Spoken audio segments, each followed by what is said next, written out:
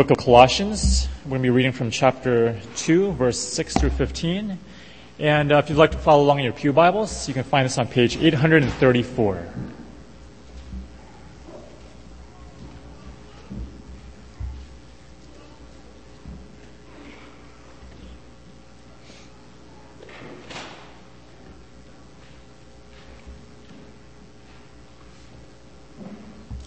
Colossians chapter 2, verse 6. So then, just as you received Christ Jesus as Lord, continue to live in him, rooted and built up in him, strengthened in the faith as you were taught, and overflowing with thankfulness. See to it that no one takes you captive through hollow and deceptive philosophy, which depends on human tradition and the basic principles of this world rather than on Christ.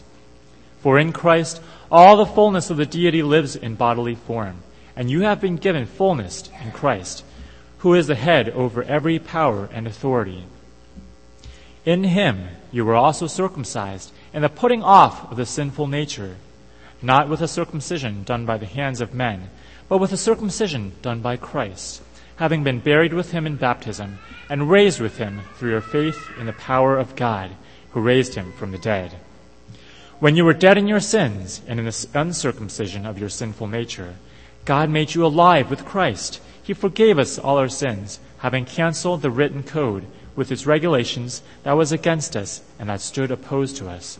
He took it away, nailing it to the cross. And having disarmed the powers and authorities, he made a public spectacle of them, triumphing over them by the cross. This is God's word.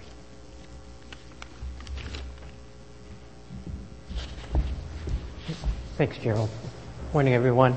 So one thing to clarify about these surveys too is just if you're a college student and you didn't fill one out because you're not working and you think we didn't want you to fill one out because you're just a student, we do actually want you to fill one out. We would like your input. So if you didn't fill one out, please do so, and you can just put student as your job title, and for your vocation, if you know what you're going to major in, just circle the one that's closest to whatever it is you're majoring in.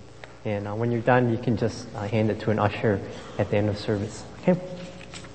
So if you were here last week, hopefully you'll remember that we preached through, or we looked at the last chapter of Joshua in the book, in the final chapter of Joshua. Hopefully you will recall that Joshua kind of gave what I guess you could call his swan song to the Israelite people.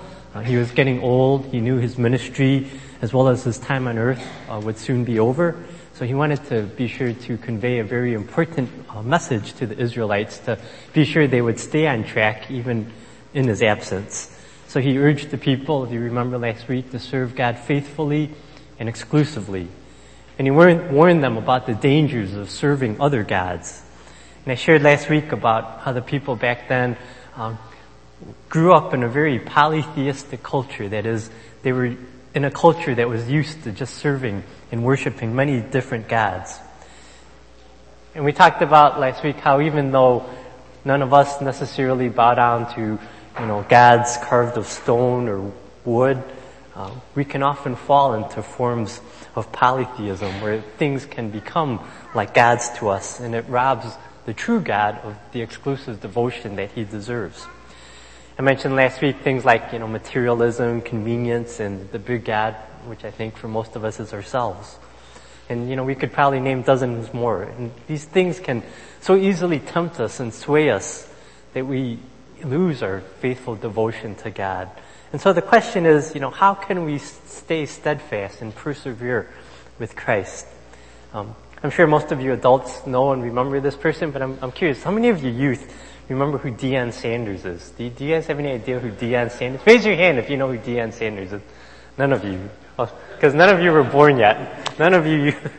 Well, Deion Sanders, I'm sure all the adults know and will remember, he was a professional athlete, and he wasn't just a professional athlete, he was a two-sport professional athlete. He played in both the NFL and the MLB. And one record that he holds is that he is the only player to have scored an NFL touchdown and hit a major league home run in the same week. And he did it in 1989. And no one before and since then has ever done that. And probably no one ever will, I suspect. So Sanders, he's famous. He was called at that time, Prime Time, I think was his nickname, and Neon Dion. Some of his, he had so many highlights. And if you were around in the 80s and 90s, like I said, you would know who he was. But he grew up in a poor family. He grew up in the inner city of Fort Myers, Florida. And in a magazine article that was written about him many years ago, Dion shared about his childhood and how exposure to some would-be athletes spurred him to become a success. He said, I hung around these people I called idols. If I'd have done this, I'd be making $3 million today. If I'd have practiced a little harder, I'd be a superstar. They were as fast as me when they were kids, but instead of working for their dreams, they chose drugs and a life on the street corners. When I was young, I had practice. My friends who didn't went straight to the streets, and they never left. And the writer of the article added very insightfully, after Dion said this, he said, that moment after school is the moment we need to grab. We don't need any more idols. And I think that's so true, too, in our Christian lives. We don't want to be looking back and saying, well, if I'd have done this, I'd have a better relationship with God. Or if I'd have done this, I would have served God more. I chose this passage in Colossians this morning because Paul, the author of this letter, touches on this subject on how to stay steadfast. There's no quick fix to permanently get rid of all the idols or temptations that would seek to lure us away. But Paul here in our passage gives us a good basis on where to start. Like Joshua, Paul urges his listeners to live a life of faithful, exclusive service to the Lord. His premise in verse 6 is that if you call yourself a follower of Jesus Christ, that should be seen or demonstrated in some way. It's not just enough to believe. Belief must lead to faithful action. And you can see this as he writes in verses 6 to 7. So then, just as you receive Jesus Christ as Lord, continue to live in Him, rooted and built up in Him, strengthened in the faith as you were taught, and overflowing with thankfulness. So here Paul is telling the Colossians, you already have the faith part. You have received Jesus Christ as Lord. Now you need to work more on the practice side. You need to live in Him, be built up in Him, become strengthened in Him, and overflow with thankfulness. This is what he says the Colossians and we can infer all believers are to do. But Paul faced a problem. And Paul's problem was that there were these false philosophies going around, and it was leading people astray. And you can see this from what he writes in our chapter. If you look a little before our passage for today in verse 4, Paul writes, I tell you this so that no one may deceive you by fine-sounding arguments. And we read in verse 8, see to it that no one takes you captive through hollow and deceptive philosophy, which depends on human tradition and the elemental spiritual forces of this world rather than on Christ. And we don't know, what these false teachings were. Paul doesn't explicitly name them. But we can kind of figure out some characteristics about these false teachings from these verses. From verse 8, it says right there that these teachings were based on human tradition, human wisdom. It probably contained some sort of spiritual or mystical element. I don't know what your version of the Bible has. Some versions of the NIV translate this phrase, basic principles of this world. But if your NIV has that, you can probably see a footnote. In my version of the NIV, it says elemental spiritual forces. And so there's some types of spirit or mysticism going around. Verse 18, if you want to look at that, also supports that when it says, do not let anyone who delights in false humility and the worship of angels disqualify you. Such a person goes into great detail about what they have seen. They are puffed up with idle notions by their unspiritual mind. More importantly, from verse 8, the biggest issue with these teachings is that it just wasn't centered on Christ. It may have included teachings about Christ, but it didn't teach that Christ was sufficient. It sought to add things to the Colossians' faith in addition to Christ. Another thing we can gather is from verse 4. Verse 4 shows us that these teachings were given by people who were very eloquent in speech and probably were people who were seen as experts in certain fields. So it was easy, for people to be led astray because they sounded so persuasive and they were considered, once again, these experts. And related to this, one commentator shared that in the ancient world, as well as even in our days, people often measure the values of what others say by how well they say it and by their credentials. The result is that we learn to value elegant systems of church dogma that are held together by sophisticated and learned arguments. He continues, in the life of many congregations, faith has become so intellectualized that its relational, experiential dimension has been bleached out. Of course, it's important to think through what one believes and why they believe it. Yet, this professor adds, many of my students come to university with strongly held convictions about Christ, but without the experience of a vital relationship with Him. Knowing what to believe has replaced knowing whom to believe.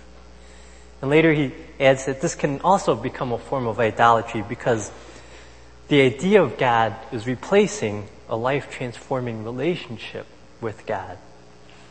So we can see, just how many things like this and others can become idols in our lives.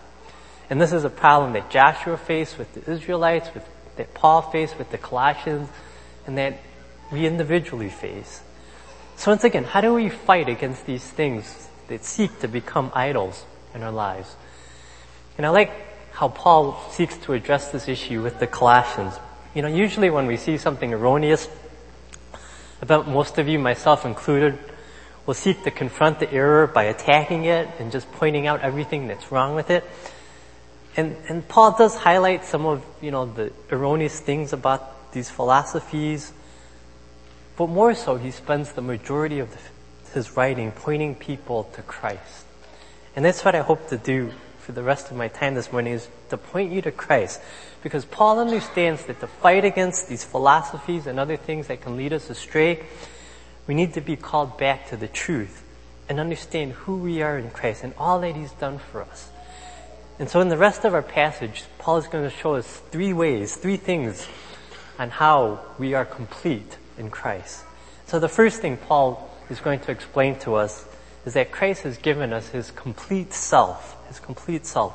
Paul writes in verses 9 to 10, for in Christ all the fullness of the deity lives in bodily form, and you have been given the fullness of Christ, who is head over every power and authority. Paul's rationale is that, the fullness of God is in Jesus Christ. It wasn't just the shadow of God. It wasn't just an image, but it was God genuinely indwelling in Jesus. And since those who are believers have Christ in their lives, then accordingly, we have the fullness of God. We have all we need.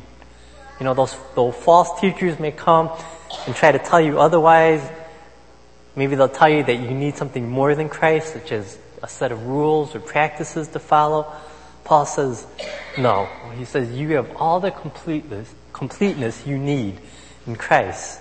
Not that they were all where they, needed to be at, but they didn't need anything more to be able to grow. All that they needed to grow and continue in their relationship with Christ, they already had.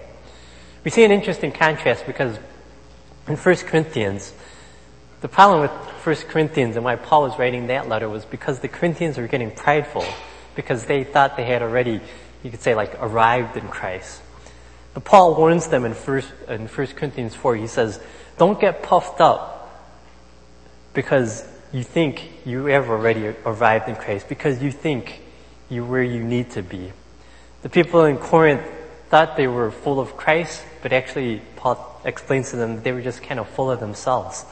But here in Colossians, the people had the opposite problem. They were being told the fullness that they longed for cannot be obtained in Christ alone. And so they were getting defeated and feeling deflated in their spiritual journey. So Paul comes alongside them and he tells them, you don't need anything more. You have Christ.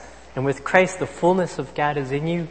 And if that's such, what more do you need? You have the fullness of God in you. And just, stop for a minute and just think about that reality. If you're a believer in Jesus Christ, the fullness of Christ dwells in you. It's not just a part of Christ, it's not a majority of Christ, but 100% of Christ, 100% of the fullness of God is dwelling in you. Sure, you may not feel like it's that way, you may not feel like you have the fullness of Christ in you, but Paul is reminding his readers and reminding us to be cognizant of it. Just because you don't feel like this doesn't take away from the reality that this is true. You don't need anything more because you have been given this, because Christ has given you his complete self. And in 2 Peter, you can see a verse that I have on the on the PowerPoint. It says in 2 Peter chapter 1, verse 3, he says, "His divine power has given us everything we need for a godly life through our knowledge of him who called us by his own glory and goodness." He has given us everything we need for a godly life through our knowledge of him. When did we get this knowledge of him? When we became believers in Christ. So we have everything we need to live the Christian life. We have the fullness of God in us. The next thing Paul tells us is that Christ has given us complete forgiveness. Complete forgiveness. He writes in verses 11 to 14, "In him you were also circumcised in the putting off of the sinful nature, not with the circumcision done by the hands of men, but with the circumcision done by Christ, having been buried with him in baptism and raised with him through your faith in the power of God who raised him from the dead." When you were dead in your sins and in the uncircumcision of your sinful nature, God made you alive with Christ. He forgave us all our sins, having canceled the written code with its regulations that was against us and stood opposed to us, or that stood opposed to us. He took it away, nailing it to the cross. In these 4 verses, Paul is going to show us 2 things that Christ did for us to forgive our sins. First, he says we were circumcised, but it was not a circumcision done by the hands of men. It was done by Christ. So what does this mean? So probably back during their time, there was some Jewish false teachers going around telling the Colossian church that they needed to be circumcised in order to be part of God's family. They needed to be physically circumcised. In the Old Testament, these Jewish leaders would tell them, God gave us the practice of circumcision, which was a visible outward sign that you were part of God's family. And so they would ask the Colossians, well, what is your outward sign? And if you don't have one, well, you better get circumcised, because we are circumcised and we are part of God's family. But Paul refutes this demand by telling the Colossians, you don't need to be physically circumcised because you've already been circumcised by Christ. And it's not the physical circumcision you're thinking of, but it's better. Paul is explaining that instead of just cutting off, the male foreskin, which would be done in physical circumcision, Christ has spiritually cut off the body of their sinful flesh. Without the hands of men, as it says in verse 11, Christ has cut away our old unbelieving self and its use for sin and stripped away its power so that we can now believe in Christ and live for Him. Paul would argue that physical circumcision signifies nothing unless it is accompanied by a true spiritual circumcision, which is having a changed heart for Christ. And once again, Christ has done this for us by cutting away our old, sinful, unbelieving self. And the second thing Christ did for us to give us complete forgiveness was that He canceled our debt. For those who attend regularly, if you remember, Pastor Chuck, a while back, right before Easter, I think it was, he gave a series on all that Christ has done for us by dying on the cross. He wanted us to understand what some of these Christian terms we often use mean, like, redemption and justification. And he also related, scenarios that these words were commonly used in back in those times. So, for example, if you remember when we talked about redemption, he related it to how this would commonly be thought of as between a slave and a slave owner. Or with the word justification, if you remember, he said that it would be, the scenario thought of would probably be like a courtroom. One context I don't think he spoke about was this cancellation of debt. And the scenario would be like a bank, like a financial transaction taking place. Beginning at the end of verse 13, once again, and going into verse 14, we read, God made you alive with Christ. He forgave us all our sins, having canceled the written code with its regulations that was against us and stood opposed to us. In the original language, this word that it's translated in our Bibles, written code, is the same word that was used back then for an IOU, a note that would acknowledge a debt written by the debtor. Paul uses the same word in Philemon when he instructs Philemon that, whatever wrong Onesimus has done or owes you, charge it to me. I, Paul, am writing this with my own hand. I will pay it back. It's the same word. I will pay it back. I'm giving you an IOU. I'm letting you know that whatever Onesimus owes you, I am responsible to pay for it. And what Paul is reminding the Colossians here is that in verse 14, first of all, that God is setting a high standard for His people. We discussed last week that, God is a holy God. He demands holiness from His people. And unfortunately, He doesn't grade on a curve. He demands perfection. It's either get 100% and pass, or you fail. Even if one could perform at a 99.9% level of obedience, he would still fail. So our sins, our disobedience piled up this debt to God. We owe God for that. Every time we sin, we had to write an IOU because we became in great debt to God. And we had to pay it. But in order to pay it, it would destroy us. We were condemned. But then God steps in and He does an amazing thing through Jesus. Paul says in these verses that God takes our debt, these IOUs, this huge list of IOUs that we owe Him, and He places it on the cross of Jesus Christ. It's not that He just took our IOUs and He just tore them up and He said, oh, forget about it, you don't have to pay it. It's that the amount that was owed was paid by Christ's death, because Christ perfectly met God's demand.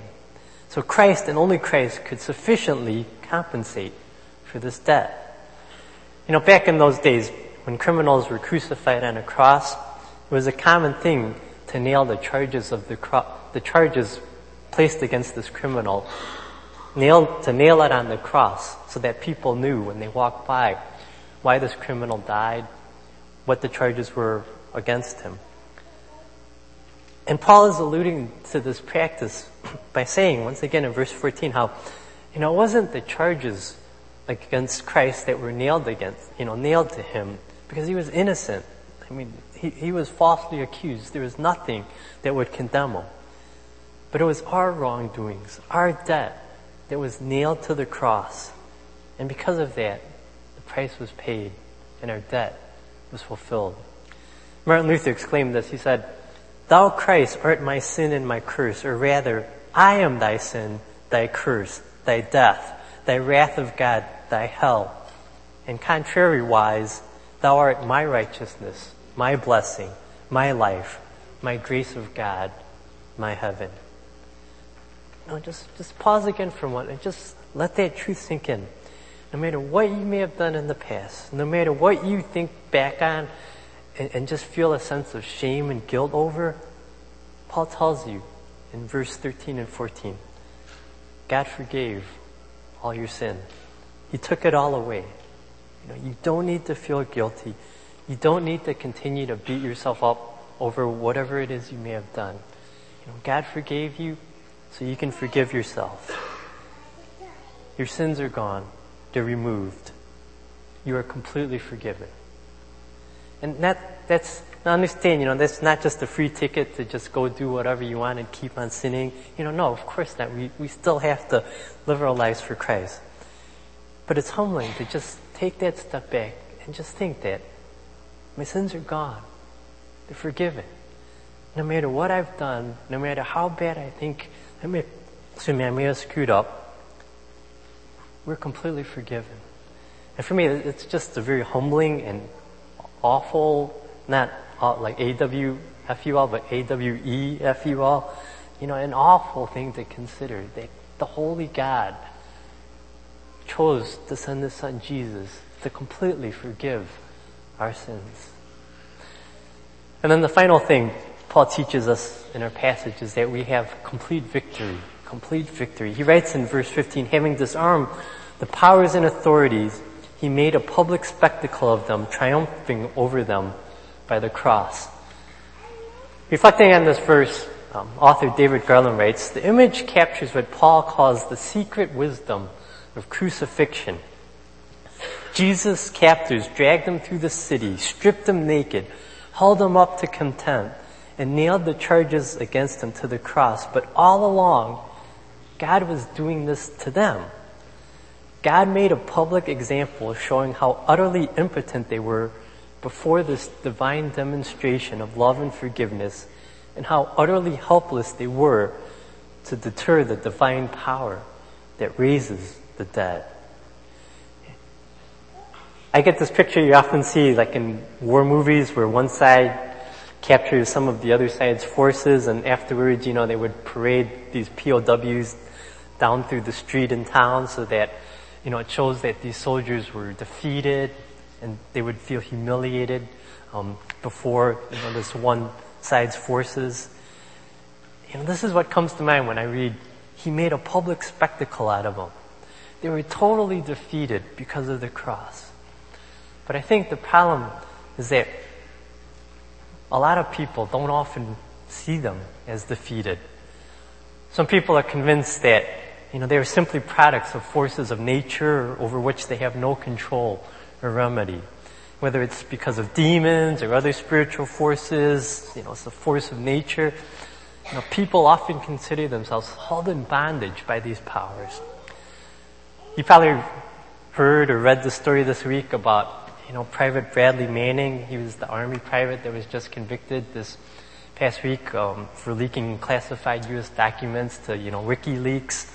But after his conviction, as you may have read or heard on the news, it came out that he actually considers himself a female, and he wants the Army to give him hormone replacement therapy so that he can become more feminine. Defense lawyers raised this transgender issue during the sentencing phase of his court-martial, describing the emotional distress that he endured while deployed in Iraq. Manning's attorney shared in an interview, I'm hopeful that the prison he's going to in Fort Leavenworth, Kansas, will do the right thing and provide hormone therapy. And if not, then I'm going to do everything in my power to make sure they are forced to do so. And a somewhat related issue, I don't know if you heard about this bathroom bill in California. The governor of California just signed this bathroom bill 2 weeks ago, which would allow children, kids K through 8, or I think it's a little older than that, K through 16 or something, the power or the allowance to do things like use the bathroom facilities and join the activities of whatever gender they identify with the most, not the gender they were necessarily born into. So things like if a guy felt like he was more of a woman than a man, then this kid, no matter how old they were, could go use the women's washroom. And if this kid felt like he was more of a woman than a man, then he could go join the women's volleyball team instead of the men's volleyball team. This was just signed into law 2 weeks ago in California, and it goes into effect January 1st of next year.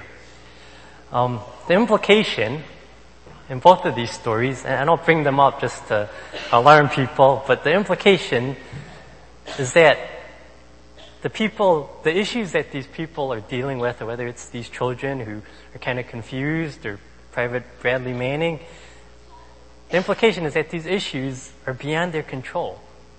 And they don't have to take responsibility because they can't help the way they are. And so we have to make concessions for them because they can't help the way they are.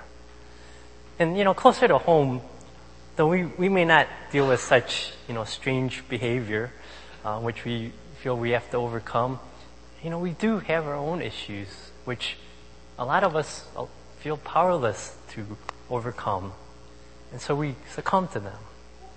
But in all these things, Paul would tell us, no, there is no force, no power, nothing that Christ has not defeated.